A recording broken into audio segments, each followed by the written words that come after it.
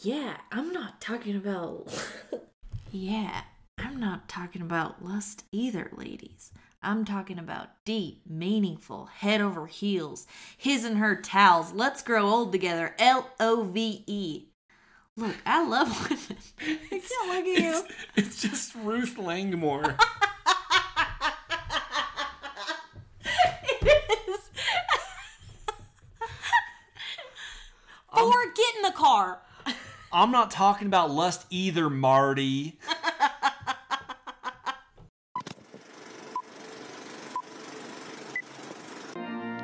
Do you take this woman to watch movies? And do you take this man to talk about them?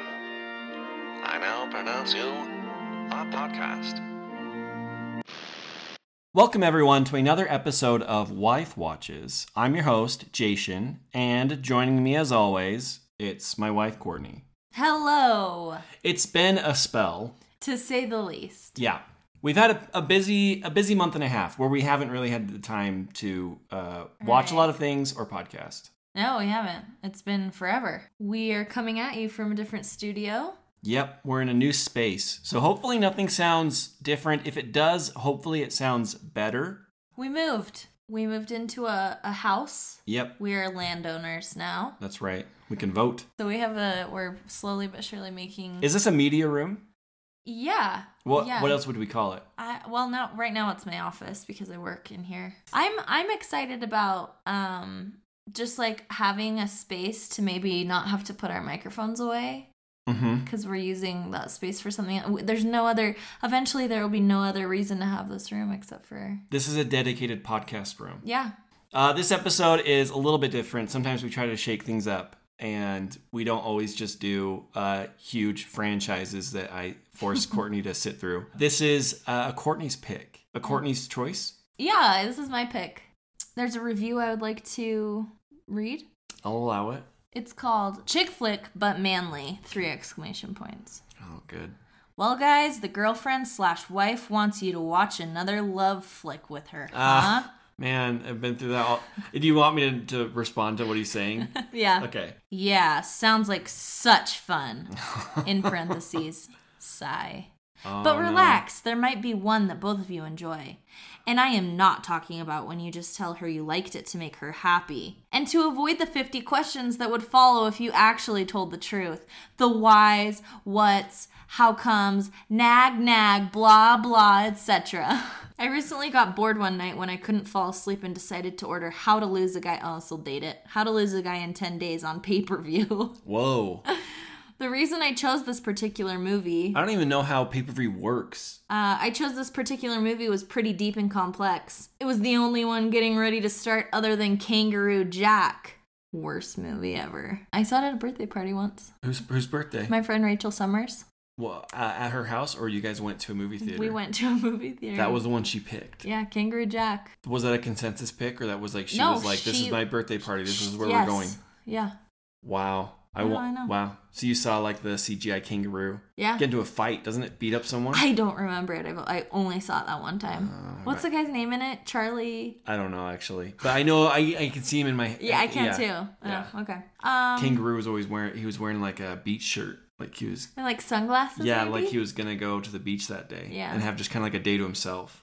So I haven't done any... I haven't done zero anything. I have no thoughts going into this because cool. This is a movie that I have never seen. Yeah, and that I've seen upwards of... Twice, yeah. I don't think this is an exaggeration. I think I've probably seen it around 100 times. Wow. In what settings would you say? Oh my gosh. Sleepovers. Falling asleep in my bed when I was in high school. This is a staple of 100 teen years? Teen years and like growing up. This was like my first like exposure to, well, I don't know, my first relationships. Like this is where I started to fall in love with like, I don't know, maybe I've said that before with like movies that I saw even when I was even younger, but this was like, I mean 2003 when this came out I was 12. I don't know. It was perfect for you. I was just a preteen. I was so excited. I wanted to be a magazine editor. I know. They're always magazine editors. I know. It's great. So the movie that we're watching is How to Lose a Guy in 10 how many? days. 10 days? That'll be important later, the way that I just said that. 100%. I wonder if there's a contrived reason why he won't be running off in 10 days, why he is motivated to stick through it. Yeah. Do you think there's like a... What do you know? I'm getting suspicious you know something about this movie now. I feel like I know the general thrust of the movie. Cool. Okay. I've never seen it. I feel like I was in a situation... Well, it's been on your list for a while. It's not on my list, but I know that this is like a seminal rom-com... Cult classic. From the 2000s. Yep. The start of Matthew McConaughey's dip into what he would need to be revived from later. That's a good way to put it. I would agree with that. Well, no, I know this is like a key one. And I'm familiar with the general... Okay. Kind of, let's back up a little bit. Okay. I would say, even though I feel like this was probably Matthew McConaughey's start to rom-com, and as you say, something that he will need to revive himself from. Yeah, he'll be rescuing. This is like Apex Mountain, I would say. This would probably be his best rom-com that he did, right? I would also put The Wedding Planner in there. I would say these two are like Matthew McConaughey at his best. You know what? I know at least this. The one that probably really killed it for him. Failure to Launch. Yep. Yeah, that one's not good. I've actually never gotten through it. Wow. It's awful. Wow. I've been wanting to watch this one for a couple months. One of the podcasts that I've recently started listening to, kind of over quarantine, maybe back in like March, was the Bad Broadcast, which I've talked to you about. Hosted by Maddie Murphy, who's very funny. She's great. I feel like we would be really good friends. And she did I know we would. Okay. She did you know how people were doing brackets? Oh, yeah. She's actually the first bracket that I saw. But she did a rom-com bracket, and it was so much fun. And she did them all. Every rom-com you can think of, she did. And this is what won. And so I wanted to... How many would you say started out? Oh my gosh, there were so many. What is that? Is that like 20, 100? No, there were probably 30 to 45, 50. Okay. I get frustrated with these brackets when it's like something that I really care about. There are always a few with those brackets that you're like, what in the world? I know. Why did we do that? I'm like, that. Yeah. I guess that's why they're fun, though. I know. She also did We're pro brackets here. We love a bracket. Yeah. Bring a bracket back. I love a good bracket. Oh, say that 10 times fast. Bring a bracket back. Yeah. Bring a bracket back. Bring a bracket back. All right. Bring a bracket back. Bring a You bracket have to back. say it faster. Bring a bracket back. Bring a bracket back. Bring a bracket back. Bring our bracket back. Bring our bracket back. That's 10 times. You didn't say it right. Easy. So anyway, she also did a DCOM one. I can't remember which one. I think Xenon maybe was it. Well, I bet it was House a one. Halloween Town, one of those. I don't think it was Halloween Town. I think it was Xenon or Smart. I don't remember. Anyway, so she did this rom-com bracket, and it was a lot of fun. Phantom of the Megaplex. Can you imagine? Alley Cat Strike. The Paper Brigade. Oh, that one could have. There's a few that could have just been theatrical releases, I feel like. You think the Paper Brigade could have been? I do. With Gunther? Yeah. Filmed at the Southtown Mall? Oh, yeah. Maybe it could have. I think we talked about this. It's got a lot of Lost Boys vibe. Like, Yeah. the way that they put on, like, the armor they make. Like, Yeah. the homemade armor for when they're going to war. Because they're with, like, a general. Something military. like that. Okay, anyway. I don't really remember. Yeah, okay. Doesn't matter. So yeah, this one won. This has always been one of my favorites. Wow. And I've been wanting to watch it. So I wanted to ask you, what's your kind of general understanding and or relationship to early aughts rom-coms? More than most people at that age, I was more into them. Like, I think people in general in high school, like boys, are like, rom-coms suck. Mm-hmm. But I like them if either they have like good story or like good characters. Yeah. So I liked Just Like Heaven. I liked 13 Going on 30. Okay, Just Like Heaven's the first thing you thought of? Yeah, because I remember being like, Mark Ruffalo. You also said 13 Going on 30, so you're just... Yeah, those two are... just because of Mark Ruffalo? Yeah. Okay. I didn't like The Notebook. Music and Lyrics was a little bit later. We like that one. We just last year we watched it. Yeah. I mean, and then I was aware of ones, like, I think I saw You've Got Mail with my mom and sister in theaters. It had to be at least 5 times. Right. Well, that's not early aughts. Yeah, I know, but like these are like the things I had in mind at the time. Because no, I mean, like I grew up watching a lot of like classic 90s Meg Ryan, Julia Roberts ones. And I feel like because of that, I was always a bit more judgmental of what I view it as like kind of like paper mill ones where they just kind of churned them out, which I feel like people in high school were more into. Yeah. And I was like, these are like bad, like worse versions of better movies. I would even say over the last decade, rom-com, I think the rom-com died in 2009-ish. I always think the last real rom-com that I remember really enjoying was The Proposal, which came out in 2009. I was actually going to say that was one I had in mind as being like, this genre needs something. Yeah. So, like, they are resting too... Honestly, it's kind of weird that you say that because I feel like the superhero genre kind of did the same thing in the same period of time in the 2000s where it's like, you can't just throw in a couple of these elements and call it a day. Yeah. And clearly, they'd been making enough money that people just thought that's what you could do. Sure, yeah. And I feel like that's the same story with some like really bad superhero movies in the aughts. It was almost just like they were like, here's a 2-sentence pitch. Let's put Sandra Bullock in there and like they'll figure it out. We don't really have to write something very interesting or different. You can coast on that for a while, but after a while people are like, we want something better than this. Yep. I totally agree. Is that that's the last one that you remember too? You're kind of on my same... I mean, well, yeah. They're like sprinkled throughout. There's like Easy A, 2011, I would not classify that as a rom-com. No, you're right. That's a coming of age. But like, and that's why in my mind, I always see like 500 Days of Summer as a bit of a turning point of people being like, let's reinvent this. How can we reinvent this a little bit? You'll always have just like bottom of the barrel of any genre. There'll always be that like consistency. Like every year there'll always just be bad stuff in any genre. So you're never going to be completely free of that. But I do think there was some serious introspection of that, of being like, I think certain other genres like picked it apart, where people who normally really want what they really want out of a rom-com, they just kind of went to like direct comedies. Yeah. Yeah. People like you probably, and this is how I felt with superheroes, if you really genuinely love the genre, you can find redeeming qualities even in the worst of it. Yeah. And so you're like, I'll put up with a bad superhero movie and be like, whatever, this is fine. But people in general won't accept that for very long. And you just have to do something to revitalize it a little bit. And I feel like, the last like 5 years, there's been very, very smart, competent romantic comedies. Yeah. I always get mixed up with rom-com and chick flick, which we have probably exhausted. No, that's the same. I don't know that it is. Because I would classify The Notebook as a chick flick, but I would not classify it as a rom-com. Okay, I actually know. Yeah. That's a rom-drom. Okay. About Time is not a rom-com. No. That's a rom-drom. Rom-com can fit. Chick flick is a broader term. Rom-com fits into that. That's a good way to...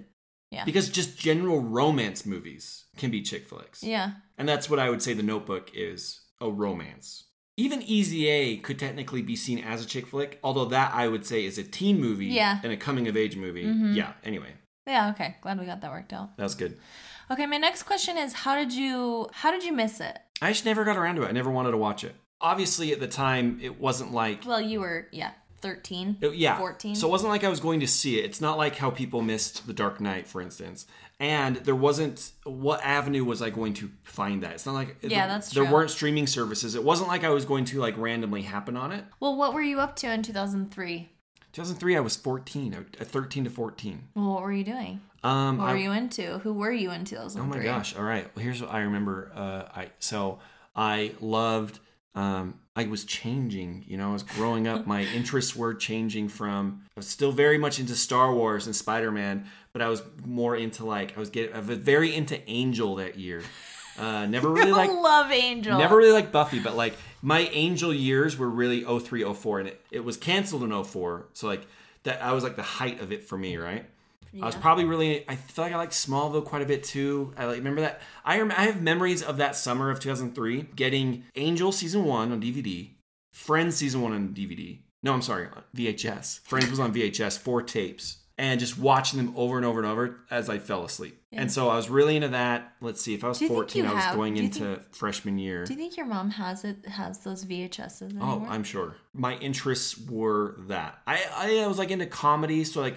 my friends and I would watch a lot of like SNL, Conan, Simpsons, So like that was also, I Okay. don't know. Is that kind of what you... Yeah. Yeah. I was in the 6th grade. So this came out in January. That's interesting. Used to be the dumping month. It's not really the case End of anymore. January. I like honestly maybe until like a year or two ago. So you'd see a lot of, well, I guess rom-coms, that makes sense for January to play into February, but you see a lot of like horror movies dump around that point too. Mm-hmm. January used to be the dump month when there were more rigid rules about what kind of movie released when during the year. Disney's broken that model. Now it's you whenever. can make money anytime.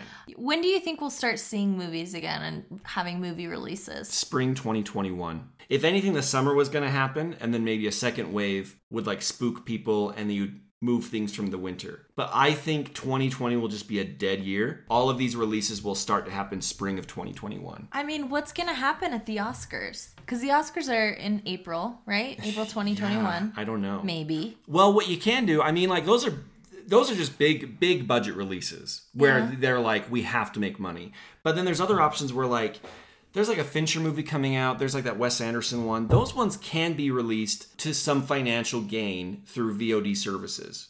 Do you think that they'll do that? I think a lot of them will. I mean, we just watched Palm Springs. Yeah. That was a Sundance darling that was supposed to be a wide release. Yeah. And they ended up selling it to Hulu. And it's fantastic. And I feel like, especially if they're like, no new releases this year, you'll see a lot of them go that route. Mm-hmm. But yeah, I think everything will just be shifted back a year, basically. Gosh, that's so weird. I know. If New York and California are in a good spot, I think movie studios will just be like, you know what, we're fine. We'll let people just brave it, and people will brave it regardless of what happens. Anyway. Sorry to depress anyone. We're not getting movies this year. In 2003, I was in the 6th grade. Okay. I was kind of in that same phase of like, I'm not a kid anymore. I'm a 6th grader. This was the movie where I was like, I want to move to New York, and I want to be a magazine editor, and I want to do all this stuff, and I want to be a woman. Oh, man. And my friend who lived across the street, her grandma lived in like this little mother-in-law apartment that they had built onto their house, and she had just moved out. And so that apartment was empty. So we used to just pretend like which is like, thinking about it now, I'm like, 6th grade is like maybe too old to be pretending. I don't know what a 6th grader's like. I don't know. We used to go in there and stuff our bras, pretend that we were living in New York, and like going to our jobs every day. And That's we used 11-year-old to like, behavior. Is it? Yeah, Okay. probably. We used to like, the only thing we knew how to make were eggs and spaghetti. So we would like cook in this apartment, and we would just like live out our fantasy lives as like the girls in this movie, like, which is so funny to me. That was where I was in 2003. You have your studio apartment that no one can actually afford. No one really knows how they're affording it, but just 2 gals in the city. 2 gals in the city. The year is 2003. The president of the United States is George W. Bush. Correct. The top song of the week, the movie came out. Do you know what it is? It's January 2003. Mm-hmm.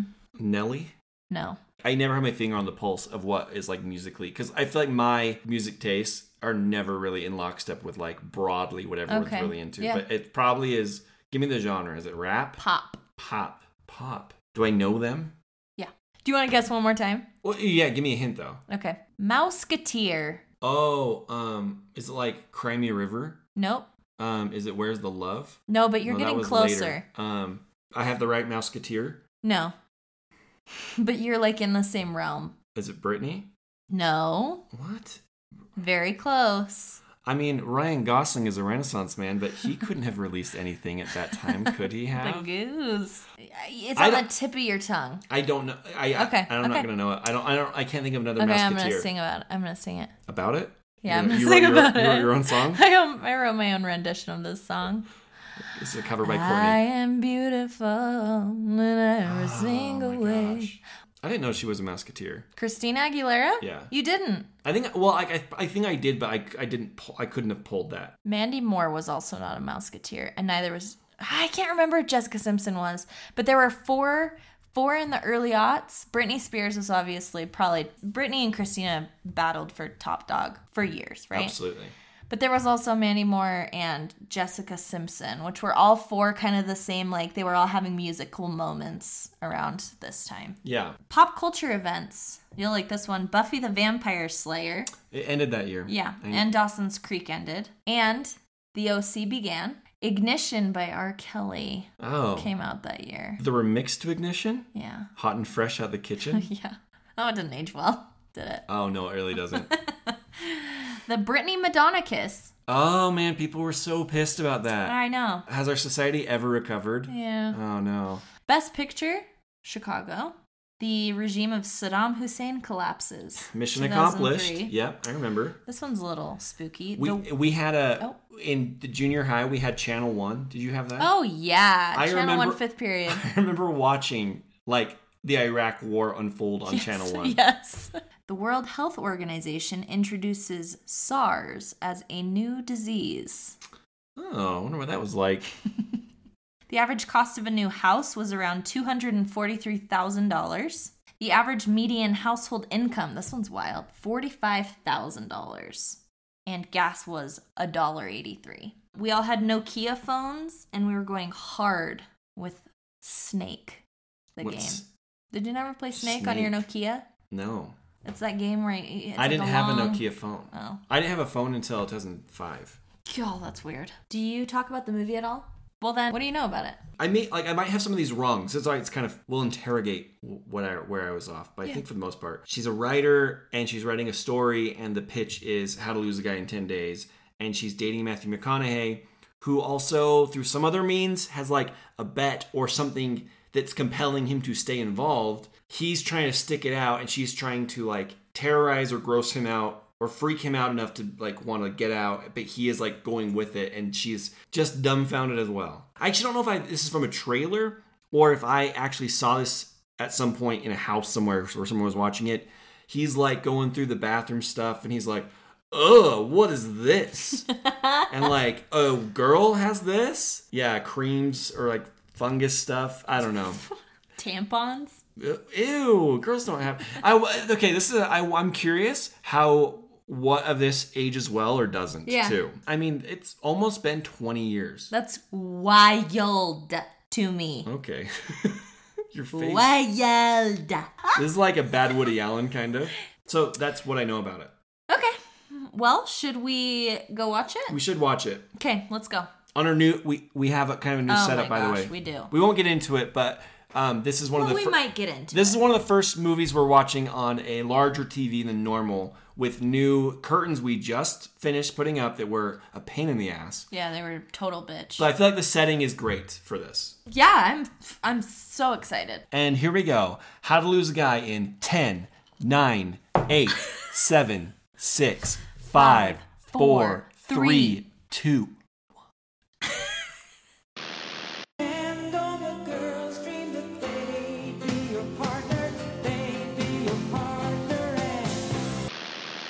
We're back, and we've watched How to Lose a Guy in 10 Days. That's right. Jason, what did you think? I thought it was pretty good. Good. I'm really glad that I finally saw it.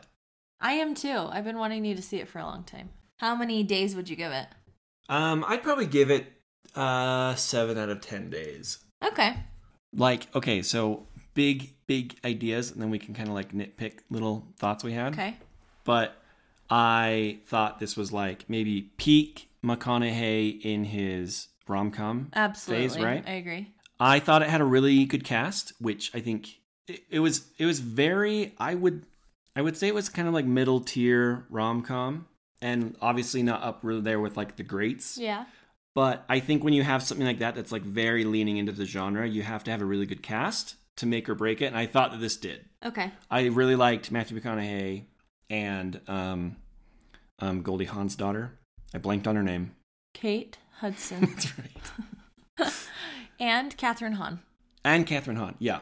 I thought the cast was really good, and they were really charming, which is like critical, right? Yeah.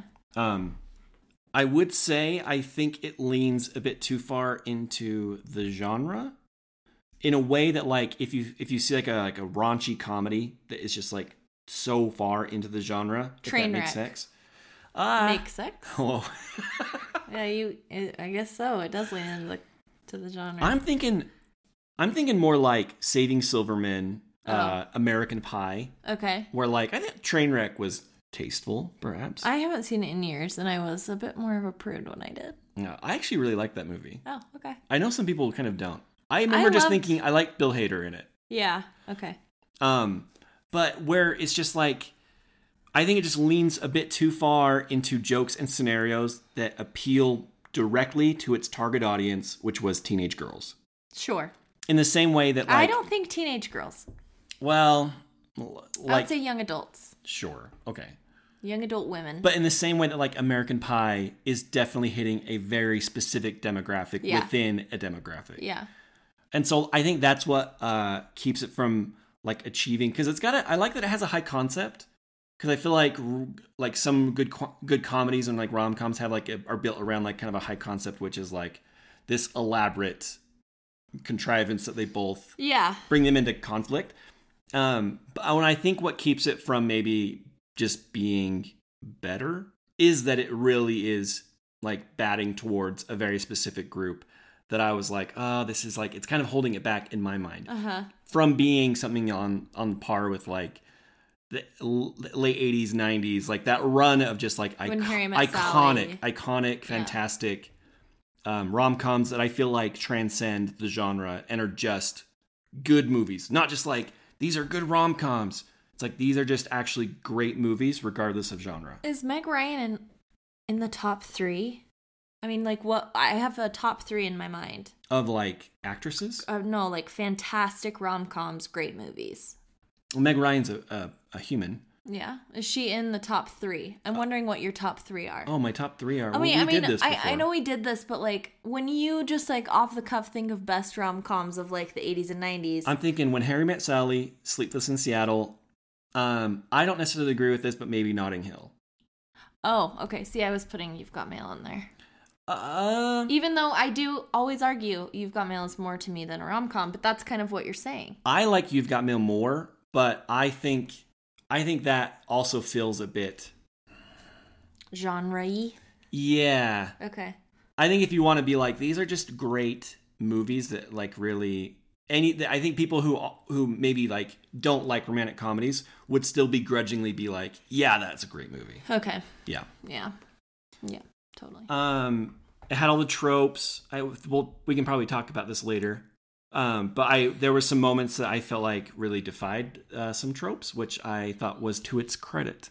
Okay. Like what?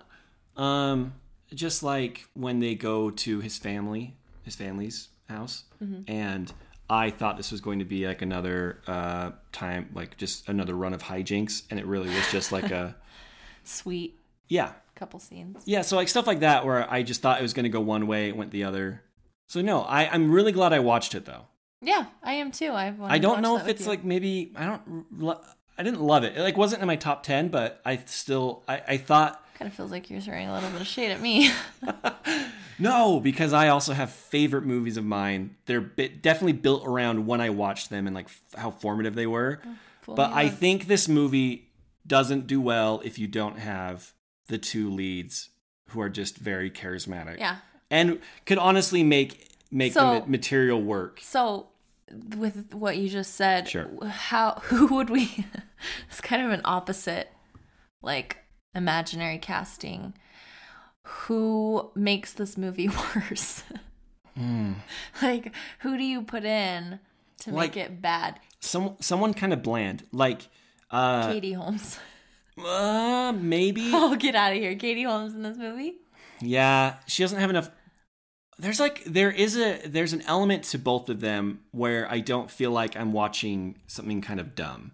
Yeah. Where they're both interesting enough performers that I feel like they're elevating the material beyond what it is. And I don't think Katie Holmes can do that. Like the ones I was thinking of were just like some obvious ones where it's like the girl from A Walk to Mandy Moore. Do you know what I mean? Yeah. And Shane West. Like if it was that pairing in this movie, do you know what I'm saying? Like I think it is something that these both McConaughey and Hudson. They are good really good performers outside of these movies. Like, I can think of other movies, like Oscar contender movies, that they give great performances in. And I think that's kind of leads to this. Some of these other people that were really hot at this time. Jennifer Garner. Yeah, she wouldn't be great in this one. No, she Sorry, also... Jennifer. Apologies, Jennifer. I feel like she only has like 2 speeds as an actress. Yeah, I don't think she has a lot of range, and I think these people do. And maybe people didn't really see it at the time. Although I will say, Hudson, I mean, she had just come off of the one where he's it's, oh my gosh. Oh, Almost Famous? Yes, Almost Famous. She's really good in that, and I really like that movie. She's one of my favorite actresses. I really like her. Yeah, that's why I'm saying, like, she has like actual range and depth to it that you can like bring to some of these scenes. And then, I mean, obviously we don't need to say anything about Matthew McConaughey. We worship him. He's incredible. I didn't always feel like that. For someone who doesn't make any effort to change his accent when he's acting, he is very, very good. And and dynamic even with the accent. That's what I'm saying. Yeah. Like, they both have a magnetism about them that otherwise this movie could have been like in worse hands, kind of shitty. Yeah, I agree. Anyway, yeah, those are my overall thoughts. All right. Well, do you want to dive in a little bit deeper? I do. Okay. I'll let you lead this discussion, but I also have some stray thoughts. I would love to hear your stray thoughts. Okay. So the Rotten Tomatoes score, the critics score, do you want to guess what it was? I'm going to say like 44%. Whoa, 42%. Holy crap. Oh, holy crap. The audience score was 77%. Okay, yeah. So about you nailed pretty much both of those. Wow. My first question. Yeah. I think there are 2 key people who play like a sidekick best friend in various rom-coms or chick flicks. Okay. Catherine Hahn, who is in this movie, and Judy Greer. So I just am wondering who you prefer. I watched The Wedding Planner last night, and Judy Greer is the sidekick in that. Well, I mean, I honestly don't associate either of those actresses with rom-coms. Oh, what do you associate Judy Greer with? Arrested Development. She's also has like bit parts in like Jurassic World and Ant-Man. Yeah. What about Catherine Hahn? She had like a little reoccurring part in Parks and Rec. Yeah, that's true. Okay, so you're she's also the voice of Dr. Octopus in Into the Spider-Verse. Yes, that's true. I forgot about that. So your experience with those 2 actresses is very different than mine, because I grew up seeing them in so many rom-coms. Judy Greer also is in the Planet of the Apes movies, we found out. Oh, yeah. I can't remember who she plays. I think she plays the mom. She plays Caesar's wife. Oh, yeah! For like 20 minutes in a movie. Oh, yeah. I totally forgot about that. And her wedding had Planet of the Apes cake. Yes, some because her husband loves Planet of the Apes. That's right. We talked about that. Yeah. Anyway, I just wanted to know that because that was... I did feel like I think I knew Catherine Hahn was a bit more like from that genre more. Yeah. I mean, that makes sense. You would think that of her if you grew up with this movie. Yeah. I don't remember if I already said this. The budget was $50 million. It made $177.4 million. So that's a hit. That's fine. Yeah, I think so. That's a hit. That seems high. That budget seems high. For a rom-com in 2003? That seems really high. Well, I'm going to tell you later. I wonder, do you think this had anything to do with it? All of those diamonds are very real. No, they would rent those. They're not buying those. True, but the budget for that, would it not go into renting them? They're all Harry Winstons. I don't know, but that seems really high. $50 million? $50 million. Well, and Matthew McConaughey. Think of it this way. Avengers Endgame probably cost like $250 million. So this cost a fifth of that. 20 years ago. That's crazy that it's that high. Yeah. That's like the budget of a lot of action movies from the 90s. They were like both like pretty it people at the time. That doesn't... No? What are you still giving them? More than $2 million a piece? I don't know. I should have looked up what they made, but I didn't. Take that out. How much do rom-coms usually spend? So it spent $100 million, right? Because you double it for marketing costs. Well, I don't know if you would really count that for that. That's typically for like a big blockbusters. I don't know. This would be that rule of thumb. Yeah. I don't know how much that plays into other genres. Okay. As much. So the marketing tagline. You ready for it? I'm ready. One of them is lying. So is the other. Did a tooth just fall out? That's my earring back. Oh my gosh. Can you imagine? I just lose a tooth. Okay, so some things about this movie. There was a lot of improvisation. Okay. That's a hard word to say. Improvisation. You nailed it. Including the scene with the family album, Kate Hudson also improvised plastering Matthew McConaughey with kisses during the scene where she introduces the new dog, which is why McConaughey looked genuinely surprised.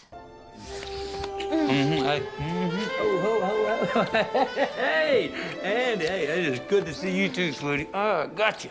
The whole family album thing, do you remember that? I do. And this is our first child, Benny Jr. Yeah.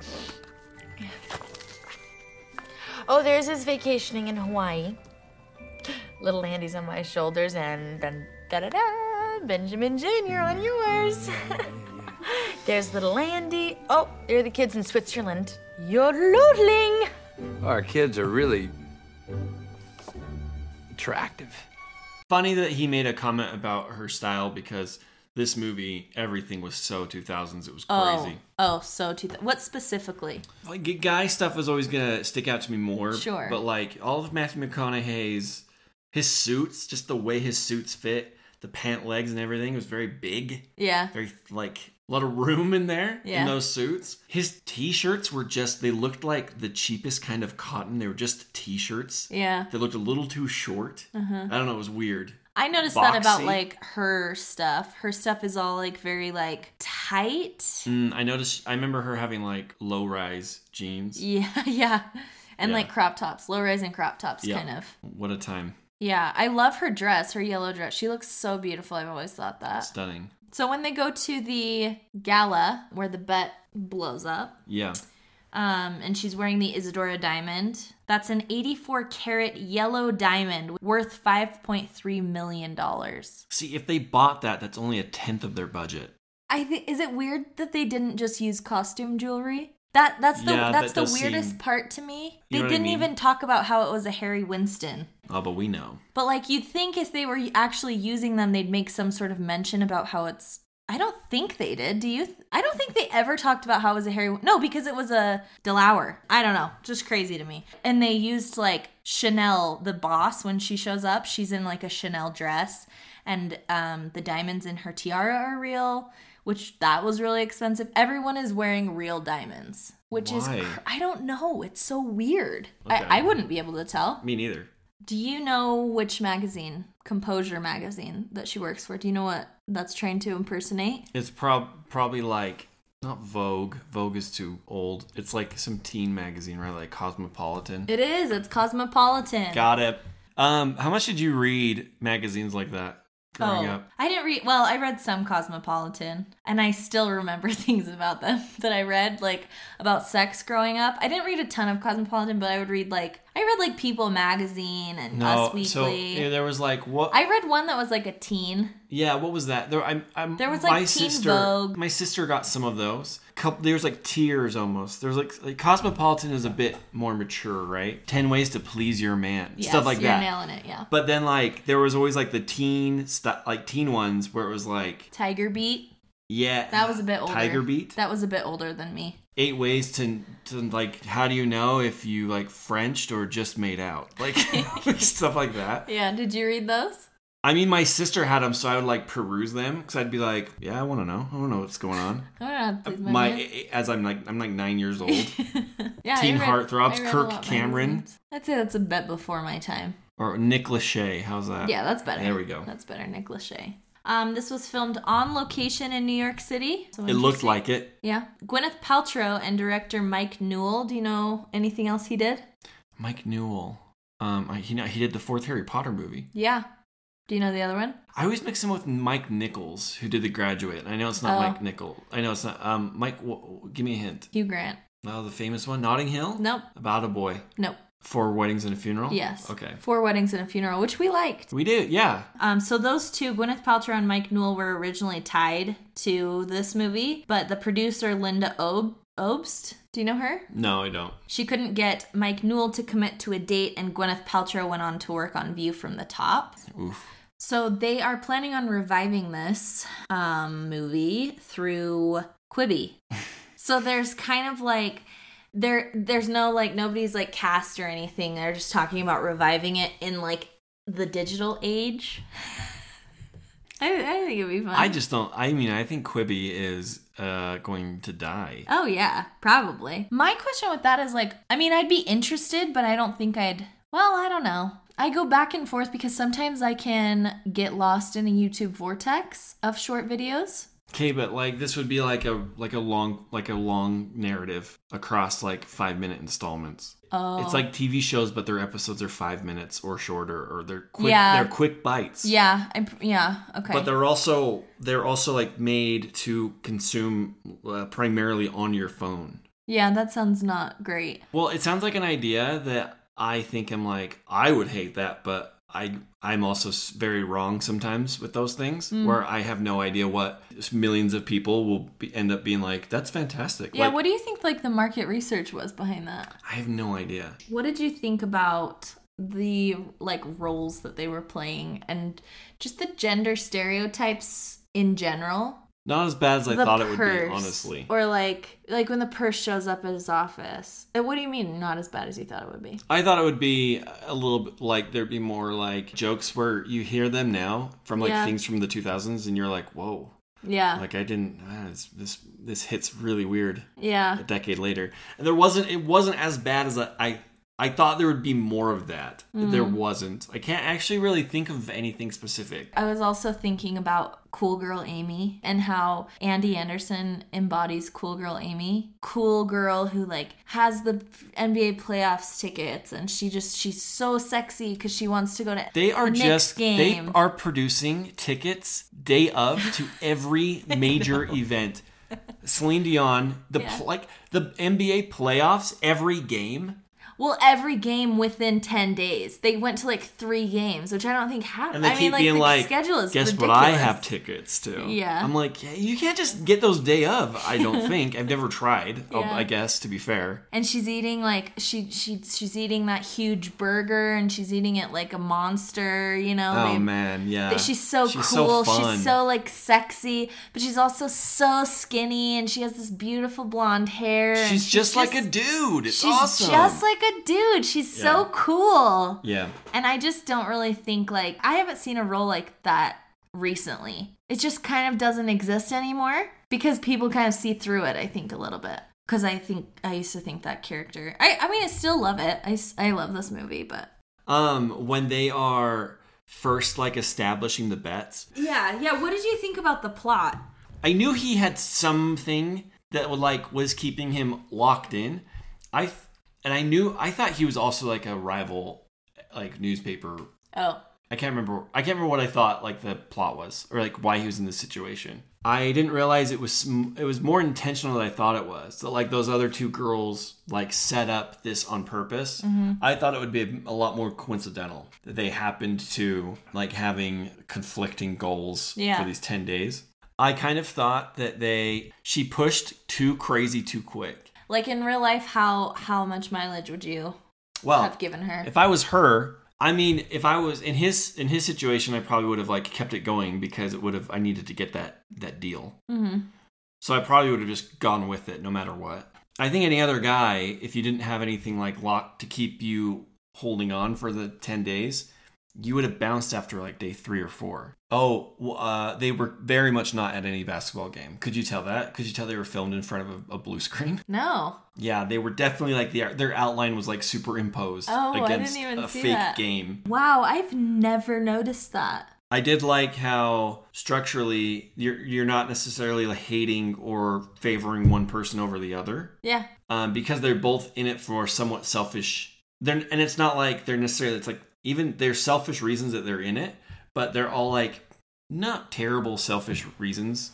Like one, she has to write an article for her boss. The other guy's trying to like get a deal for his work. Like, they're both like fairly innocent. People get so mad at sports. I had that thought too. I remember that too. She was getting so worked up. People that get worked up at sports. Yeah. We're the weird ones because the majority of people love sports. Foul number 20, Alan Houston.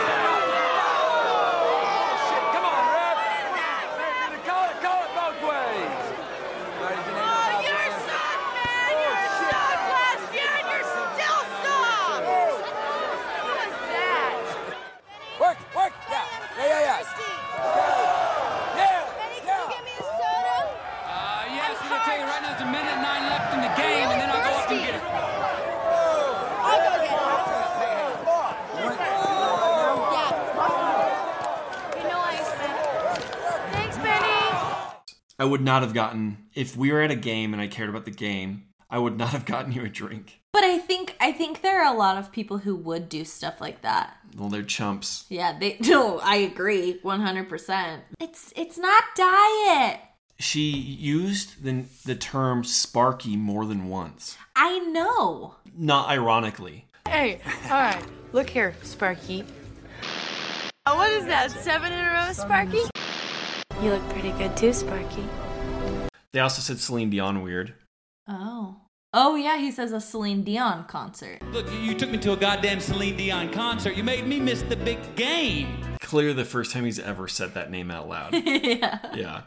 And then I also realized, I remember girls in high school being obsessed with, or like at like a karaoke night or like some kind of open mic night, playing You're So Vain. Oh, 100%. And now I know what clearly it was because of that movie. Yeah. But I was always like, weird. But like I was like, a lot of girls I knew this like old Carly Simon song. Yeah, and I remember us like singing it, and we would always change the words to "Baby Ben's partner," and like we would sing that when I was younger too, and you'd change it because that's what she does in the movie. Absolutely. Those are all my notes. Those are all my stray thoughts. Okay. Wait, except this. They make penis jokes. I was curious if you, as a 14-year-old, was bashful when those jokes happened, depending on who you watched it with. I don't think I was, no. I mean, with my gals, no way. Like, we all thought it was fun. I mean, it was cooler. You'd be a weirdo if you were like, oh my gosh. You didn't all awkwardly laugh? No. Because here's the thing about 14-year-olds today and 14-year-olds in the early 2000s. Here we go.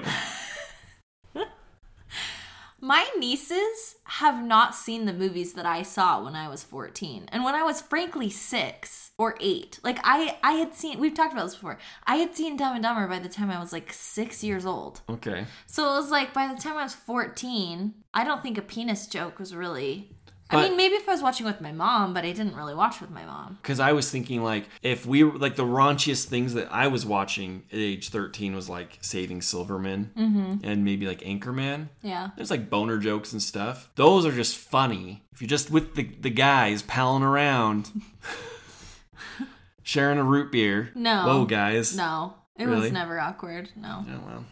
We just thought it was so funny. We didn't really know what sex was, however. Interesting. So I didn't fully understand when she talks. He's like, the king has momentarily abdicated his throne.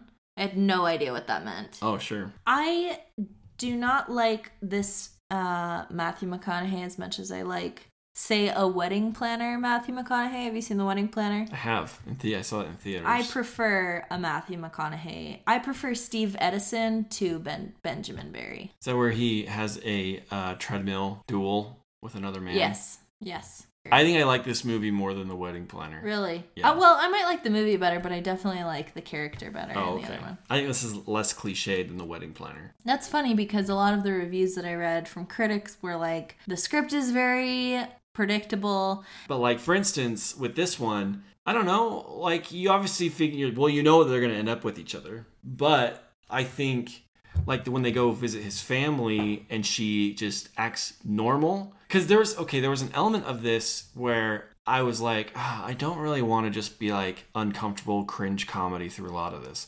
Which this is like what the situational comedy setup is. Mm-hmm. Where she's going, you know what I mean? Yeah. Where they're going to embarrass each other, mostly him embarrassed in front of people. Mm-hmm. And so when they were going to go to his family for the weekend, I was like, I don't really know how much I even just want to watch. It's kind of like, I like Meet the Parents, but it's draining, and there's like an anxiety I get watching it. Have you seen it? Yeah. You know what I mean? Where it's like, you just know everything's going to go wrong. And it didn't do that at all. They just had like a normal time. Yeah, they had a lovely time. They really did. So that's what I mean, like, it was less generic or less predictable in some aspects. Mm-hmm. And I think I can't think of anything in The Wedding Planner that happens that I would ever say was truly surprising. Yeah, and The Wedding Planner's not very funny. This one's at least funny. You laughed at his sidekicks. You liked a lot. Oh, yeah. Well, one of them is... Tony and Thayer.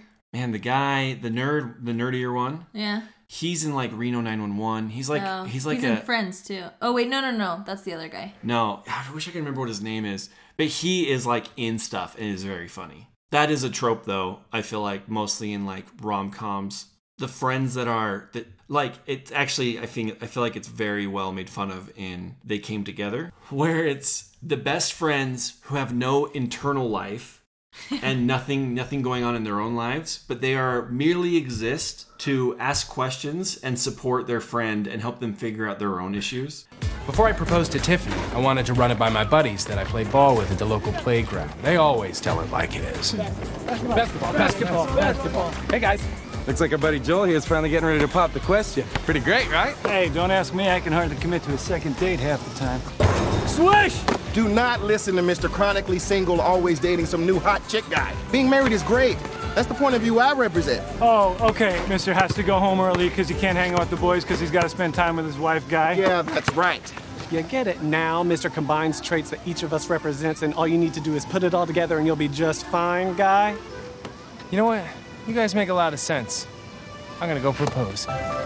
It's honestly just like a narrative device so you can like talk out loud without just talking to yourself. But these people are more just to say like, we don't have any, like, nothing happens in our lives. We seem to have no family or friends or any like conflict in our lives. We just, the only purpose of our existence is to like help you figure out your very specific issues and not even really do our jobs here. Yeah.